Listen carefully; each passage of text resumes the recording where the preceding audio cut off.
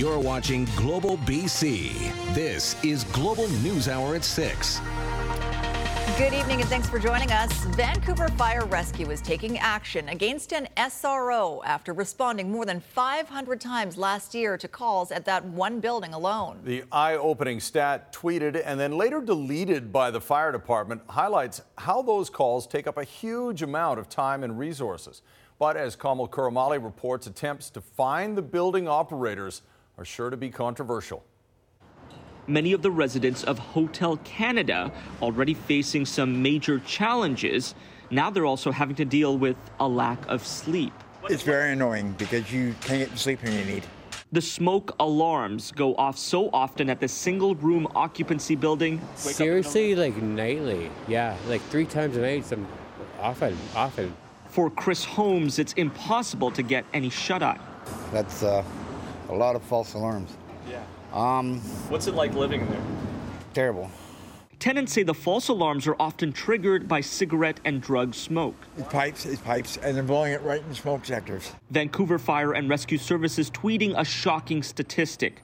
In 2022, we responded to a single SRO 504 times for various emergency calls. 300 of those calls were for smoking cigarettes or drugs. It's currently billing the building for each false alarm, prosecuting this building, as well as multiple other SROs for fire bylaw offenses. That tweet has since been deleted. On Wednesday, multiple interview requests to Vancouver Fire and Rescue were ignored.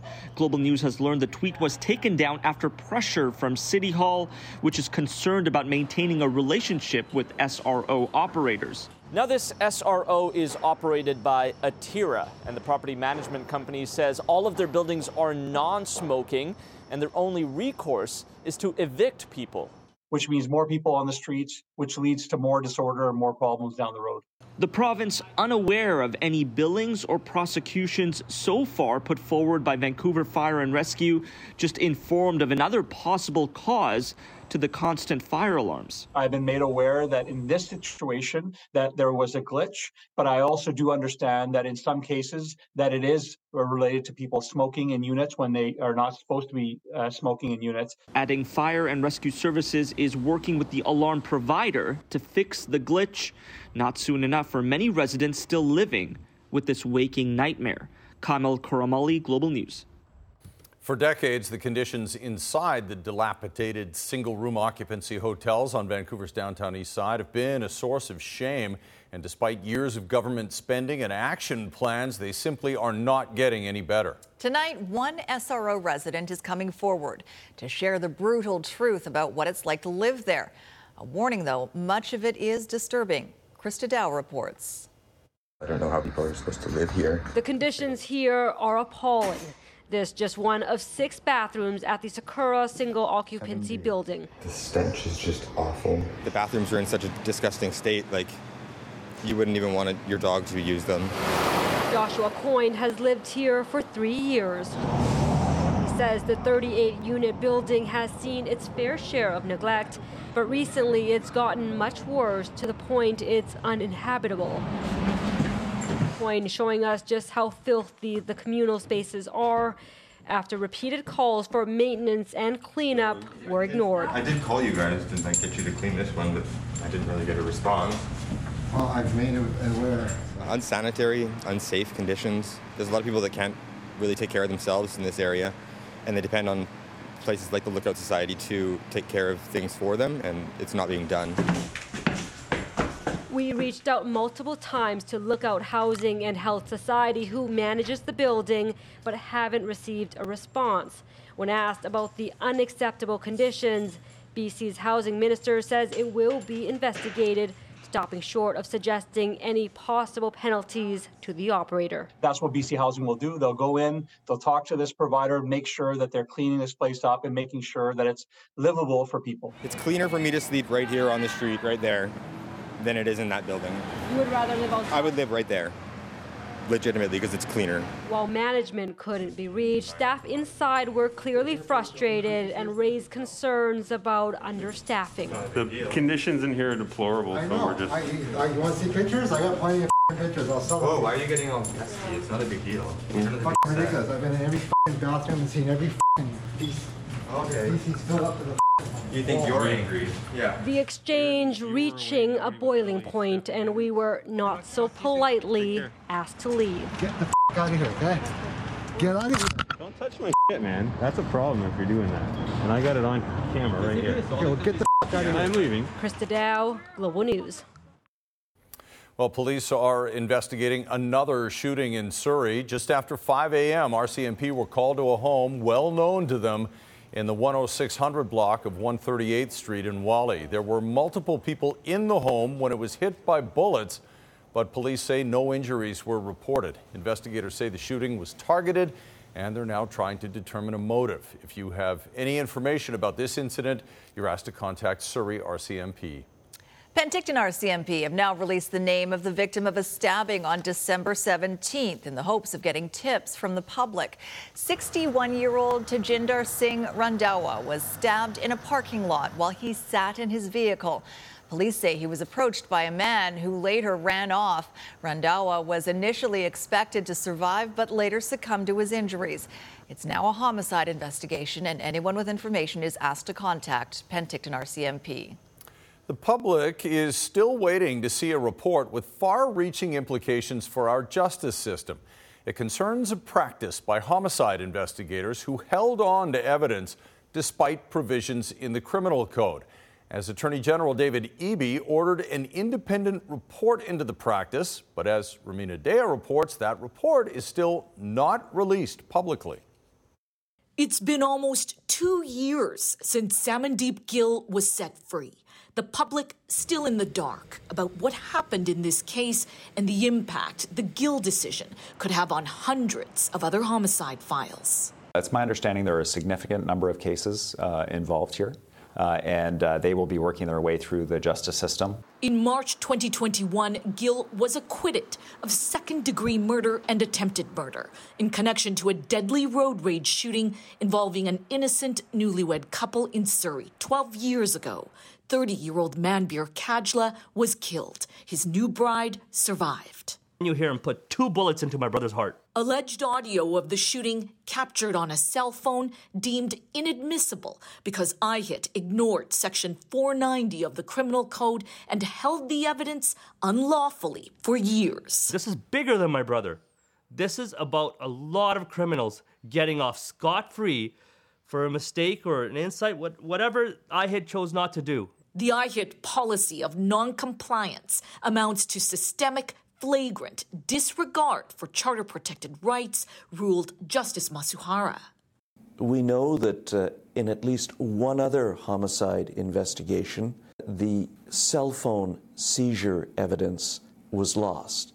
Senior criminal lawyer Ravi Hira says the courts are seeing more 490 applications. He says it's up to the Attorney General whether to release the special report into the Gill matter and others. In good democracies, providing information to the public is always a good thing. However, you also have to be mindful that investigations have to be protected. Any information the provincial government has on this that we can release, we will. Despite the BC Prosecution Service's conclusion that an appeal in the Gill matter would not be successful, Eby, who was Attorney General at the time, disagreed. The appeal was heard 2 months ago. The judge's decision reserved. It's unclear when it will be handed down. Romina Dea, Global News. Housing affordability, especially for first-time buyers, has been a major focus of a series of government funding announcements. But you might be surprised to learn the threshold for the provincial first-time buyers incentive hasn't increased since 2017. As Richard Zussman reports, it remains at $500,000. And there's almost nothing on the market that would qualify. Very few things keep up with housing costs across British Columbia. One thing, the homeowners grant. Right now, we know we're in a real challenging spot, that people are facing enormous costs with inflation. But are these the right people? Last year, homes valued at $1.975 million or higher qualified for the grant of about $570 for most people. This year, the threshold climbing to houses worth more than $2.1 million. The grant going to 92% of BC homeowners. If we want to be creative, I think the right thing to do is transfer money to people who need money. So low-income seniors can already defer their property taxes. UBC housing economist Tom Davidoff suggesting the $1 billion paid out a year in grants should go to renters. Renters need money more than homeowners do. There's also a suggestion on the table to provide a broad means testing for the grant, ending the homeowners grant. You would take all of that money and convert it into an income-tested housing grant that would go to homeowners or renters alike. And while the homeowners grant keeps track with increases, the exemption on property transfer taxes for new home buyers doesn't. It's one of those formulas that, unfortunately, as we're seeing the government collect record levels of property transfer tax far and exceeding what they're budgeting for, to not bring any extra relief to first-time home buyers really does create a problem. Currently, the provincial grant is only eligible for first-time homebuyers who buy a home for $500,000 or less. Right now in Vancouver, almost 2,300 properties are for sale, just 44 of them under the threshold, 1.9%. Or in Surrey, 1,800 properties for sale, 185 are under $500,000, around 10%. Very few options for buyers to qualify. We're going to continue to look through all the proposals that are coming forward, and we'll have more to say that in the coming weeks and months ahead. Yet another addition to the government's growing to-do list to address growing housing inaffordability. Richard Zussman, Global News, Victoria. Probably not a surprise given all that information. Residential home sales decreased over 30% last year as the housing market saw a year of caution from home buyers. The Real Estate Board of Greater Vancouver says almost 29,000 homes were sold in Greater Vancouver, a decrease of 15,000 compared to the previous year. The board says the reason for the dip is partially due to inflation and the Bank of Canada continuing to increase interest rates. Home listings also decreased by around 13%, and with limited supply, prices are down just over 3%. Well, the latest concerning strain of COVID-19 is starting to spread in this province. Cases of XBB.1.5, a subvariant of Omicron, are rising in the U.S., and BC officials are watching it closely. Keith Baldry joins us live from Victoria with more on this. How many cases are we seeing so far in BC, Keith? Not a lot, but they are growing. It was 5 on Monday, 12 today, announced by the Centre for Disease Control of the Kraken variant. That's its nickname. No surprise, again, 40% of the cases in the United States last week was this new variant, and 75% of the cases in the Northeast, particularly New York City, is also this variant. So it's inevitable, according to Health Minister Adrian Dix. We're going to see more and more of cases of this. It's a little early to read too much into what we're seeing, but we're going to be basically on pace with other jurisdictions to see the rise of this new variant in BC. Here's the Minister. The concern about this subvariant, of the many subvariants of COVID-19, is the likelihood that it may spread more easily. Not that it's more severe in individual cases, but that it will spread more easily, and that's a concern. And the response to that concern is the same response, that people should get vaccinated. So again, to underscore the need for vaccinations, most people are getting their boosters now, but it depends on how old you are in terms of how high the vaccination rate. For those over 70, it's about 72% vaccination rate with at least 3 or 4 doses. But as you get younger, the vaccination drops, particularly amongst 30-year-olds and 20-year-olds. So the rule now, or not the rule, but the advice now is get that booster dose if you qualify for it, because there's a new variant here. As the minister says, it's more transmissible. It's not more serious, but if you get COVID, it can still be a serious case. We've got almost 400 people in hospital with COVID-19, and those are people who are seriously ill, and a number of them have yet to get their boosters. All right, thanks for that, Keith. A delivery driver caught on camera doing a very poor job of parking. He backs right into a resident's car, but what happened next might be even more shocking. That's coming up in just over a minute.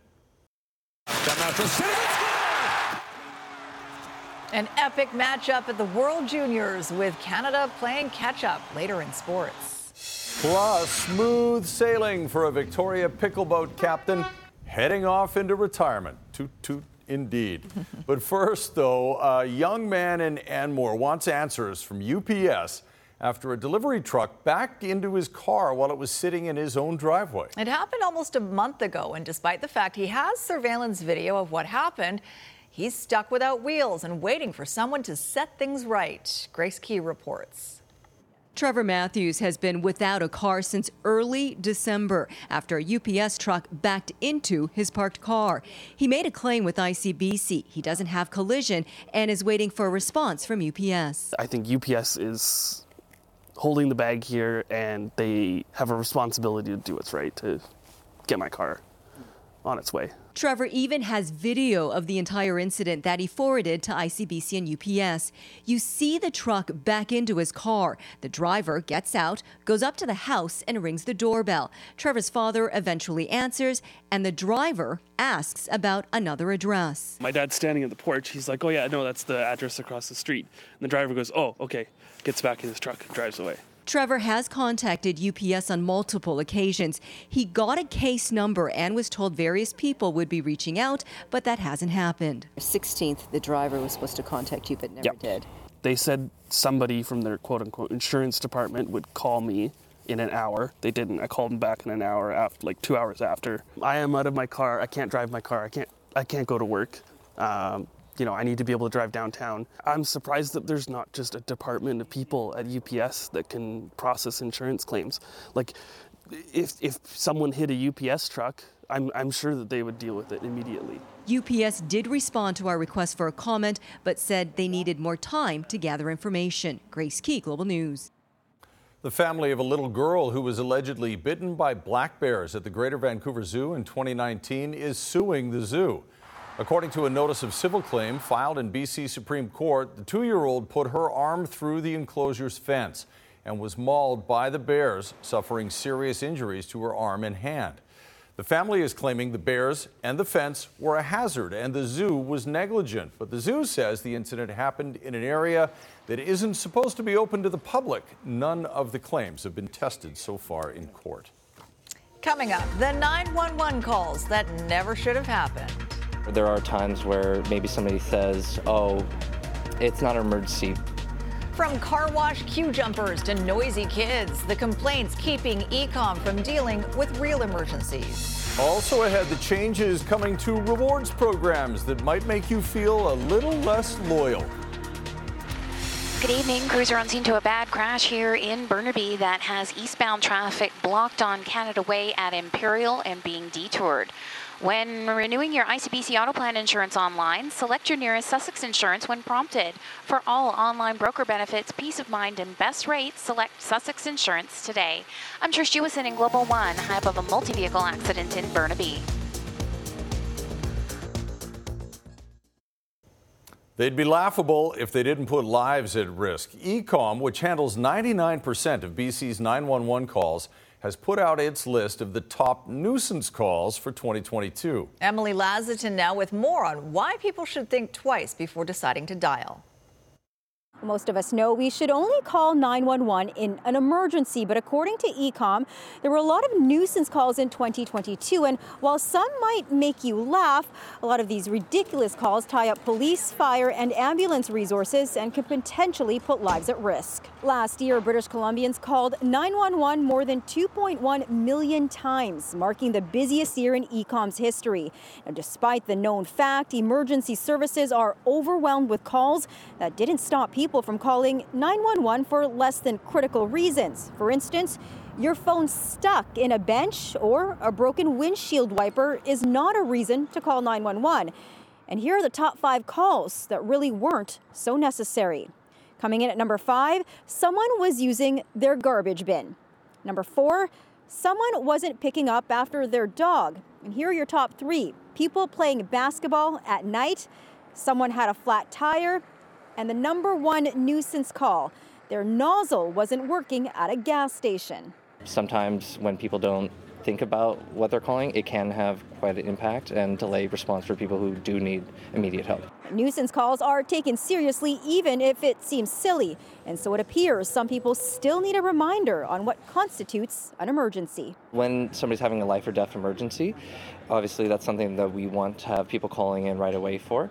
However, there are times where maybe somebody says, "Oh, it's not an emergency, but when something like that happens, that's when our training comes in, where we're supposed to ask the appropriate questions to make sure what is happening. And sometimes people might downplay what it is, and it turns out to be an emergency. New year, new resolution. ECOM is asking British Columbians to protect the province's emergency resources by keeping 911 lines free for police, fire, and ambulance emergencies. Emily Lazatin, Global News.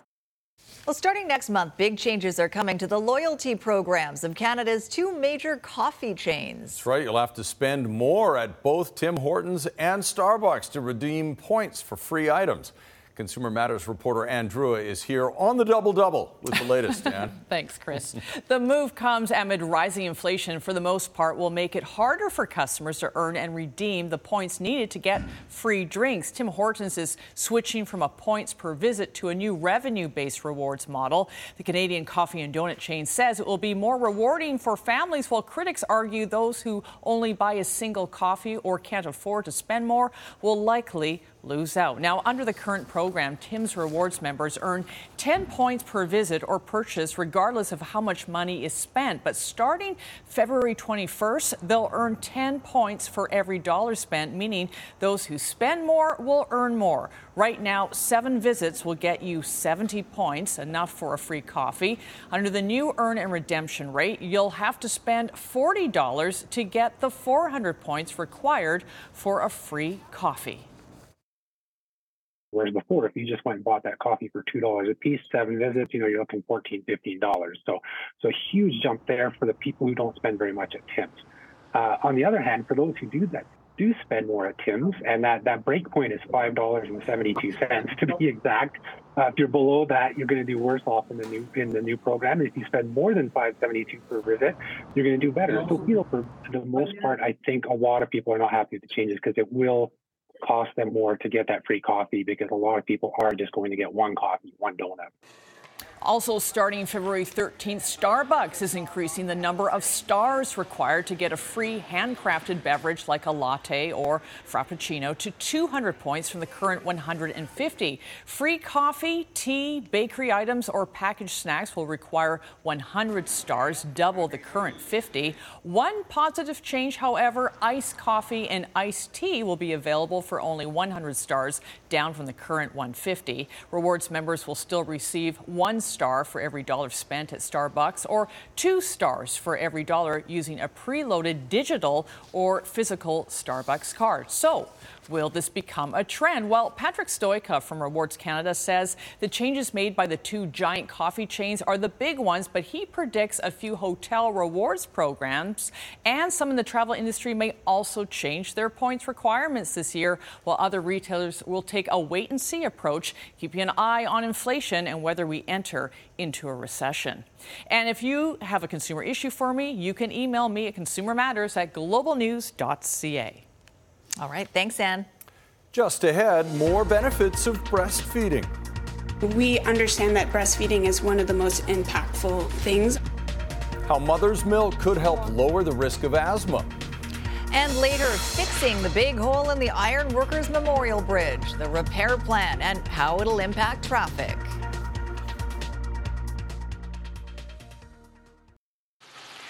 Good evening. Traffic is steady in both directions tonight over here at the Alex Fraser Bridge, with just a bit of leftover volume on the east-west connector between Knight and the S-curve. Today's Lotto 649 Gold Ball jackpot is $46 million, plus the classic $5 million jackpot, 2 jackpots on every draw. I'm Trish Jewison in Global One at the Alex Fraser Bridge.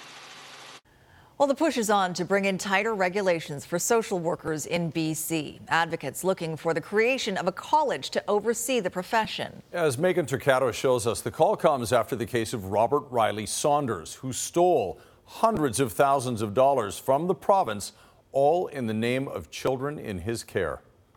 It's a public safety issue. The BC Association of Social Workers calling for the province to make registering with the Regulatory College mandatory for all social workers. Right now, it's voluntary for many, including those employed by the Provincial Ministry of Children and Family Development or the federal government. When people are seeking help and they sit down in front of a person that refers to themselves as a social worker, they currently have no guarantee that that person has social work education They have no guarantee that if they have concerns about that person's practice, that they can refer their complaint to a regulatory college. The Professional Association believes mandatory professional college registration could help head off cases like that of Kelowna's Robert Riley Saunders.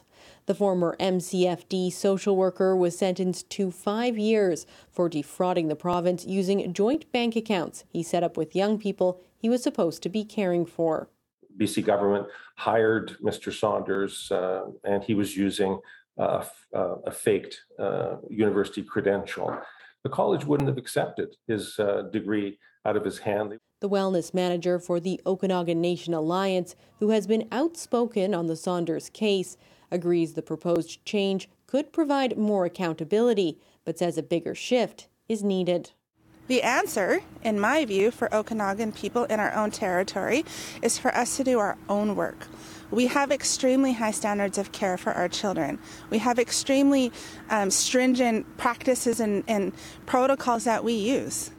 In a statement, the Ministry of Children and Family Development said it is committed to ensuring ethical and competent social work in the province and has launched a broad public engagement on the oversight of all social workers in BC. That public consultation is about to wrap up, and those in favor of mandatory professional college registration are hoping it leads to change. Megan Turcato, Global News, Vernon.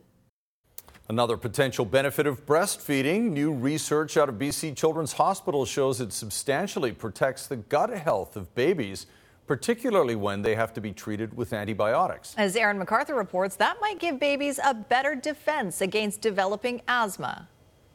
While research has been consistent for decades, pinpointing why breastfeeding is so beneficial for babies has been more challenging. Using a data set from a study of 3,500 kids, researchers at BC Children's Hospital have zeroed in on one key finding. The asthma risk in breastfed babies who need antibiotics is significantly lower. Researchers believe that's due to beneficial bacteria in the infant's gut. Our study found a group of sugars and nutrients in the breast milk, which is not digestible by babies, but actually can support the colonization of specific beneficial bacteria. The research has been published in the journal Med. It shows about 20% of carbohydrates in breast milk are indigestible by infants. We want to support breastfeeding. Instead, those sugars are used by a subspecies of the bacteria B. longum infantis to reproduce. This healthy bacteria grows and creates long-term health benefits, such as the reduced risk for asthma. Number one reason children come to BC Children's Hospital is because of asthma, and so we think this knowledge will help reduce that burden of asthma in the future. Other research has shown there isn't much difference between bottle-fed and breastfed infants in terms of overall asthma risk, but that changes when babies need to be given antibiotics in the first year of life. Infants that aren't breastfed while taking antibiotics are 3 times more at risk of developing asthma. The research could lead to prebiotic treatments for infants who aren't breastfed. And so our hope is that we can now take those sugars and supplement infants with those sugars themselves in order to sort of afford the same protection against asthma, even when they can't be breastfed. This discovery, and this one's the last one, okay, could be a simple way to prevent a condition which affects an estimated 1 in 7 kids worldwide. Aaron MacArthur, Global News. Still to come tonight, the pickle boat captain who learned on the job. I'd never been on a boat, let alone understood what to do with a boat. How he built his beloved fleet and his many tales from the high seas of Victoria's Harbour. And just ahead, when winter hits a little too hard, the BC ski lift frozen solid and going nowhere. From the stories that touch us all to the events happening all around us. When BC needs to connect, BC turns to the source that brings us together. Global News. Connect. Here's a warning. It might be a bit of a slow go if you have to cross the Ironworkers Memorial Bridge to get from the North Shore overnight, and here's why. The southbound center and right lanes will be closed from 9 p.m. to 5 a.m. to repair a giant hole that's been covered up for the past few days by that metal plate. A new, larger plate will be installed until work is completed. Repairs are expected to take several nights. Crews have set up scaffolding to work on the underside of the 62-year-old bridge. Some drivers have described the temporary metal plate as a speed bump, while others call the protruding bolts from the plate a safety hazard. Certainly didn't look like something you wanted to drive over, especially the protruding bolts. Okay, we'll bring Christy in now for a look at the midweek weather and how it's going to get kind of windy, it sounds like. Absolutely. So we've got a major storm that's barreling down. By the way, I have driven over that pothole cover, and it is a little bit of a shock to the system. The whole car goes...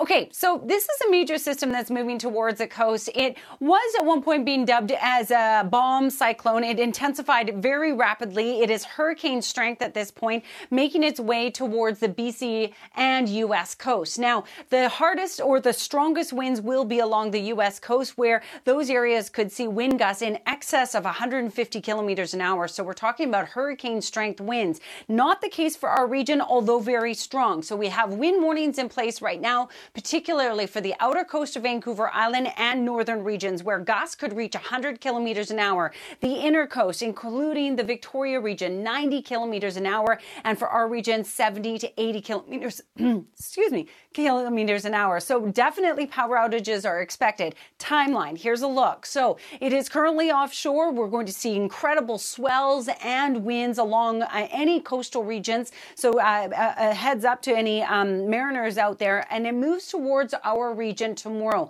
So the winds really picking up along the outer coast sort of in the morning, and for the inner coast in the afternoon. And we'll continue to see the strong winds tomorrow evening and overnight before it begins to die down. We're already seeing strong outflow winds ahead of that system, this easterly flow with strong wind gusts in through Howe Sound, gusting up to 80 kilometers an hour. And we're expecting that to continue tomorrow.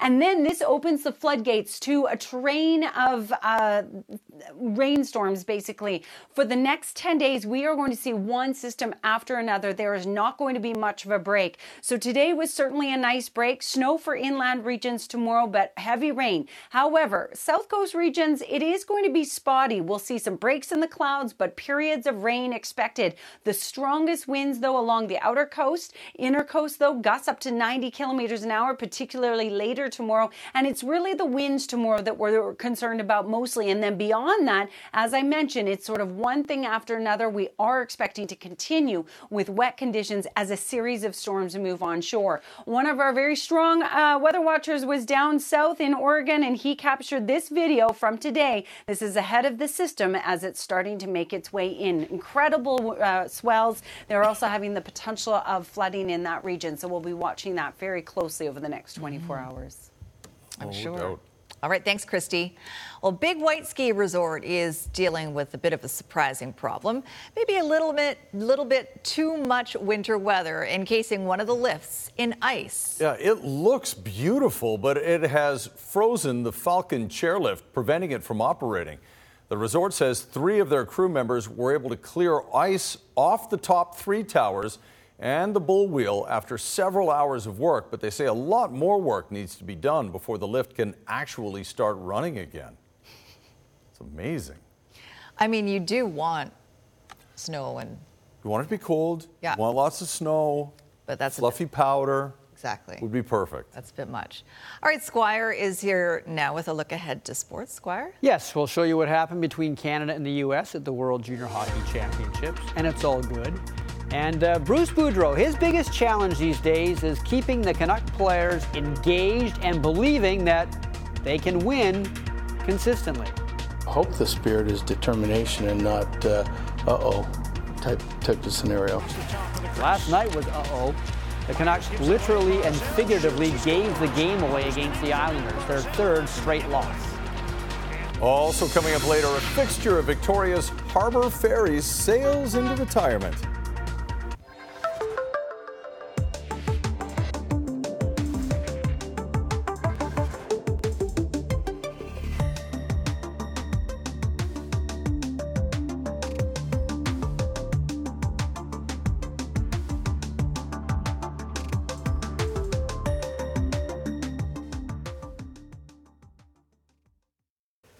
Such an exciting time for hockey fans. It looked a little dicey in that World Juniors game early on. But bit of a rough start for Canada, but they got it together. Yeah, that's good. So it's like bad news, good news. I'll start with the bad news. I'll talk about the Canucks first, and I'll get to Team Canada. The Vancouver Canucks have one of the most expensive rosters in the NHL. I know it's hard to believe, but they do. And they do have some very good individual players, but collectively, there is something wrong with this team, and there has been for a while. It's like having a closet full of really beautiful and expensive suits, but none of them fit you. This core group didn't win for Travis Green, and this year they aren't winning for Bruce Boudreau. Two completely different coaching philosophies, and neither has worked with this group of players. And last night was just further proof. After going on a 3-game win streak to get above 500 for the first time this season, the Canucks have lost 3 straight and are now 2 games below 500. And the team is running out of answers to fix the problems. Yeah, obviously that has to be up, or it's just, I don't know, it's just got to be better. It's hard to believe that this is the same group that went 32, 15, and 10 after Bruce Boudreau took over last season, when they earned 74 points in 57 games. We were doing so many good things last year when we were on that run, but I think we got to focus on the little details right now. I think if you start doing those details right, and then things are going to start heading in the right direction, and we're going to be playing a lot better. Able to beat Martin stick side. One of those finer details was highlighted in their last game against the Islanders, when the Canucks managed just 3 blocked shots. While the players may have been slow to get in the way of the puck, Coach Bruce Boudreau was quick to block his team from the blame.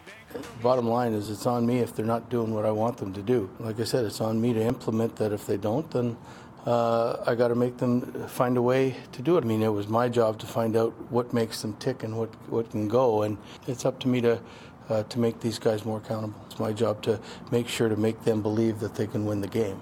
Because if you don't believe you can win the game, you can never win the game. Keeping the faith when everyone else is losing it sounds like something out of a hit show. See, I believe in hope. I believe in belief. The Canucks coach has shown that he'll do whatever it takes to motivate this team because he isn't giving up hope. If I start believing that they're not willing to do the things, then I'm losing my belief in the players, and I don't ever do that. Okay, the silver lining is if the Canucks stay in the lower portions of the overall standings, they will get a ticket in the Connor Bedard lottery.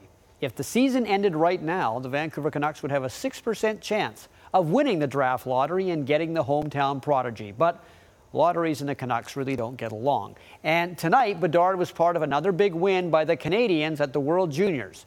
And another big part of it was that man, Thomas Milic of Coquitlam, was huge in goal. And the Americans got off to a fast start. They had the first 9 shots on goal in this game, and they scored the first 2 goals. Logan Cooley gets that one to make it 1-0. Then it was 2-0. Then Connor Bedard scores to make it 2-1 in the first period.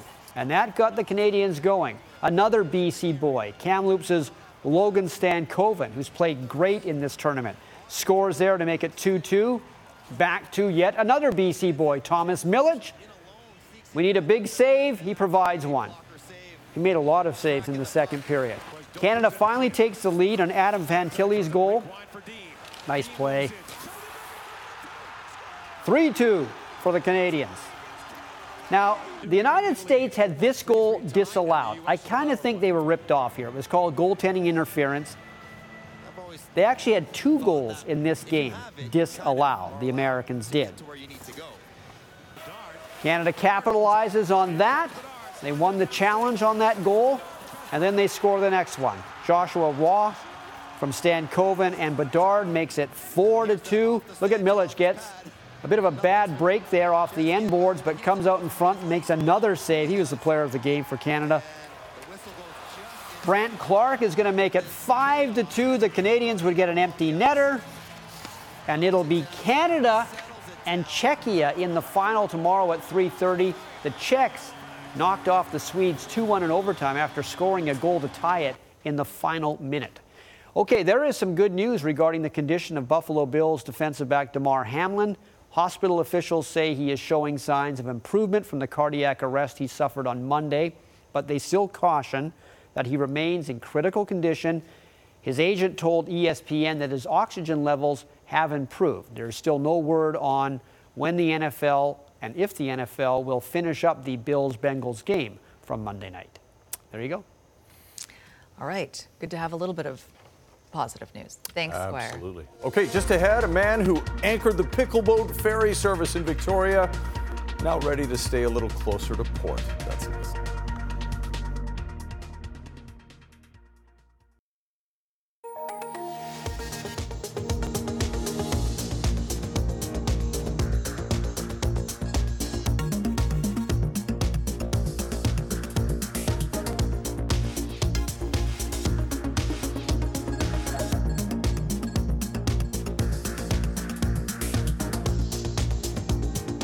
Jordan Armstrong standing by now with a preview of what's coming up tonight on Global News at 11. Jordan? Sophie, one of the North Shore mayors is speaking out tonight, saying he is very concerned about the state of repair of the Ironworkers Memorial Bridge. As we've been telling you, there will be lane closures overnight, so a hole in the bridge deck can be repaired. The government keeps calling it a pothole, but given the amount of scaffolding and activity beneath the span, that seems to be downplaying it.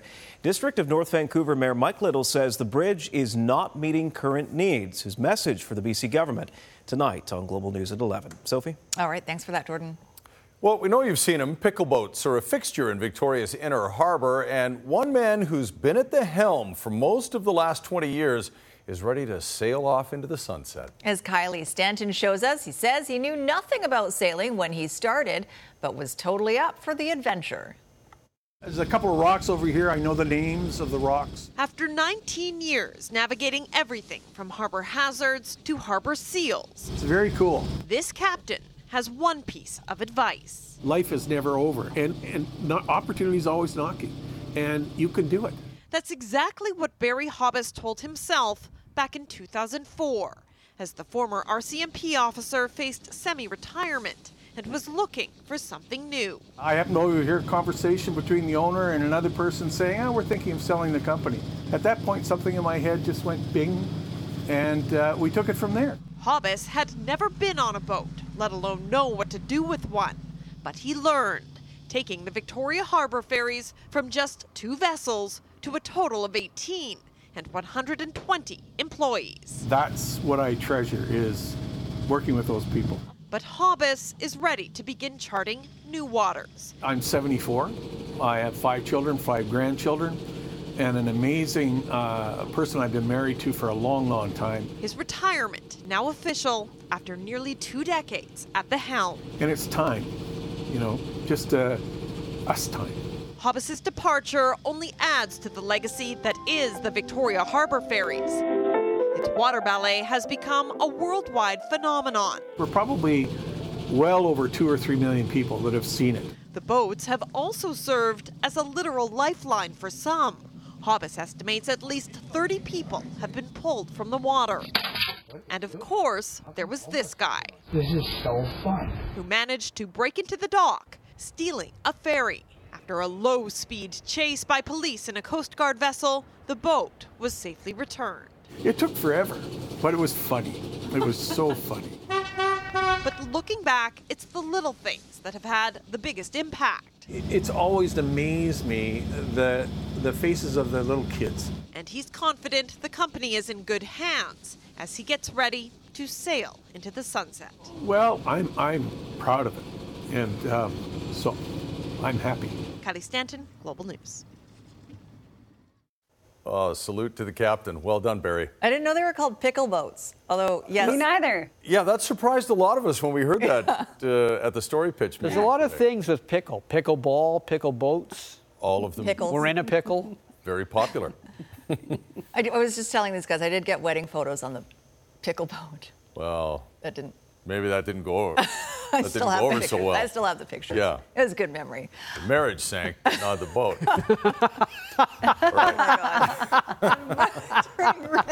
Oh, that's good. I'll send him this clip. That's a good line. Okay. He's good-natured No, about he's it. totally fine. Okay. Final word on, let's just change the subject now. Final word on the weather, Christy. All right. Yeah. Hi, Jason, by the way, if you're watching. Yeah. All right, you guys. Okay, so periods of rain on and off. I think we'll see some breaks in the clouds, certainly. But again, it's the winds that we're mostly concerned about with that mild day. Those winds will pick up later in the day, especially through the evening hours. Power outages are certainly possible. All right. Thank you very much, Christy. And thanks for watching, everyone. Have a great night. Good night, all.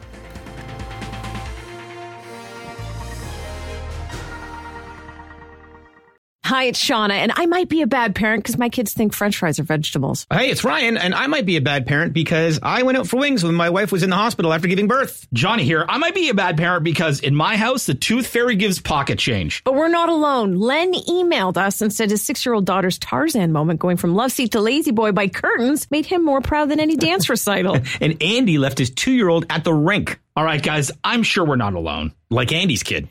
For stories and confessions like this, make sure you check out our podcast. It's called Bad Parents, and it's available wherever you get your podcasts. I left a glove at the rink.